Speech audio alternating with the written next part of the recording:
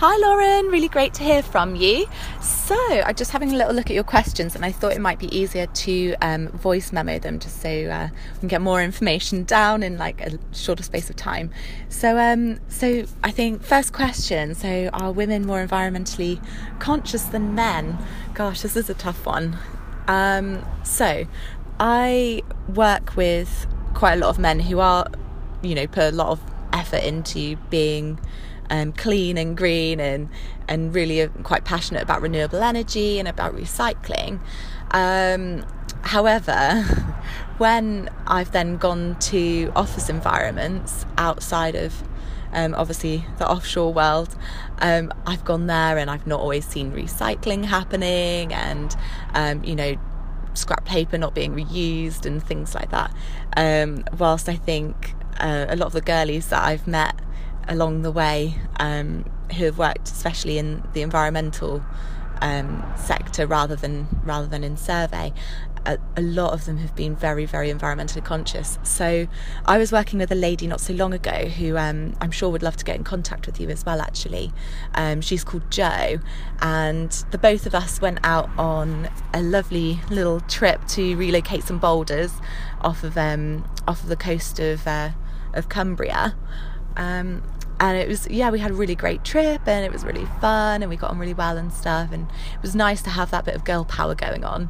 Jo is really environmentally conscious in terms of everything down to even what hair dye she uses and things like that. So we were talking a lot about how it's really nice to be working in the renewable energy sector and doing our bit to sort of make the planet a little bit of a greener place, I suppose.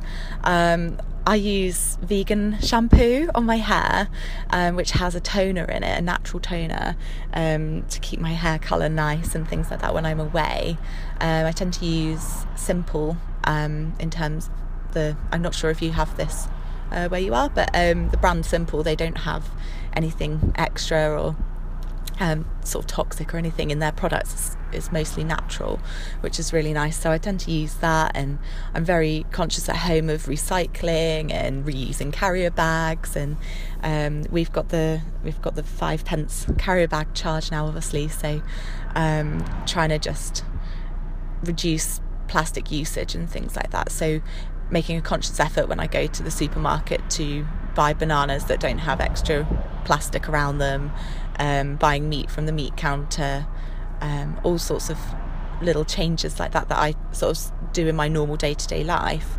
I know that Jo's very similar to that as well, and she eats really good food and she's very conscious of where her food's coming from. And when I first started offshore, I was vegetarian at first, and then ended up being vegan, which obviously was quite difficult when you're in an offshore environment. And when I came back home, and sort of I went to go and see my doctor about another thing, and he was asking about my diet, and so now I eat everything because he decided it was better for my health. But that sort of stemmed from an awareness of where my food was coming from, and I didn't want to be initially it was all to do with eating fish, and I didn't really want to be part of that unsustainable industry, especially here in the UK where we've had the common fisheries policy as part of the EU and all the issues that are surrounding that. So I started off by cutting out fish and then meat and then dairy products, and it got a bit silly, and so now I just eat a normal diet, but I'm very aware of where my food comes from. So from my experience of us two girlies offshore, it was quite interesting that we were both very much on the same wavelength in terms of where our food comes from, putting chemicals into the environment and like plastic usage, which I think are three sort of really big issues globally really at the minute.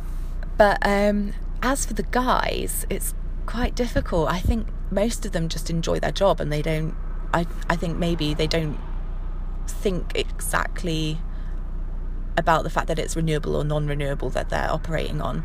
I think they like the camaraderie and the teamwork and the being away from home and like the the practical working environment, and I think for them that really appeals. And I'm not sure exactly if the environmental bit comes into it that much for them, but as I said, I have met people, especially the project managers and things, who are really, really passionate about being eco-friendly and and making that difference in the world, I suppose, especially on board the vessel as well.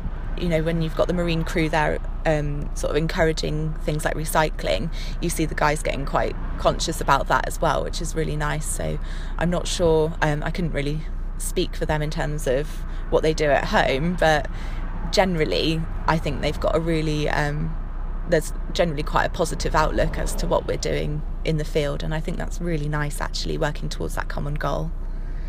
So I'm just going to have a little look at the next question. So if my phone will open, there we go, lovely. So next question, what have we got?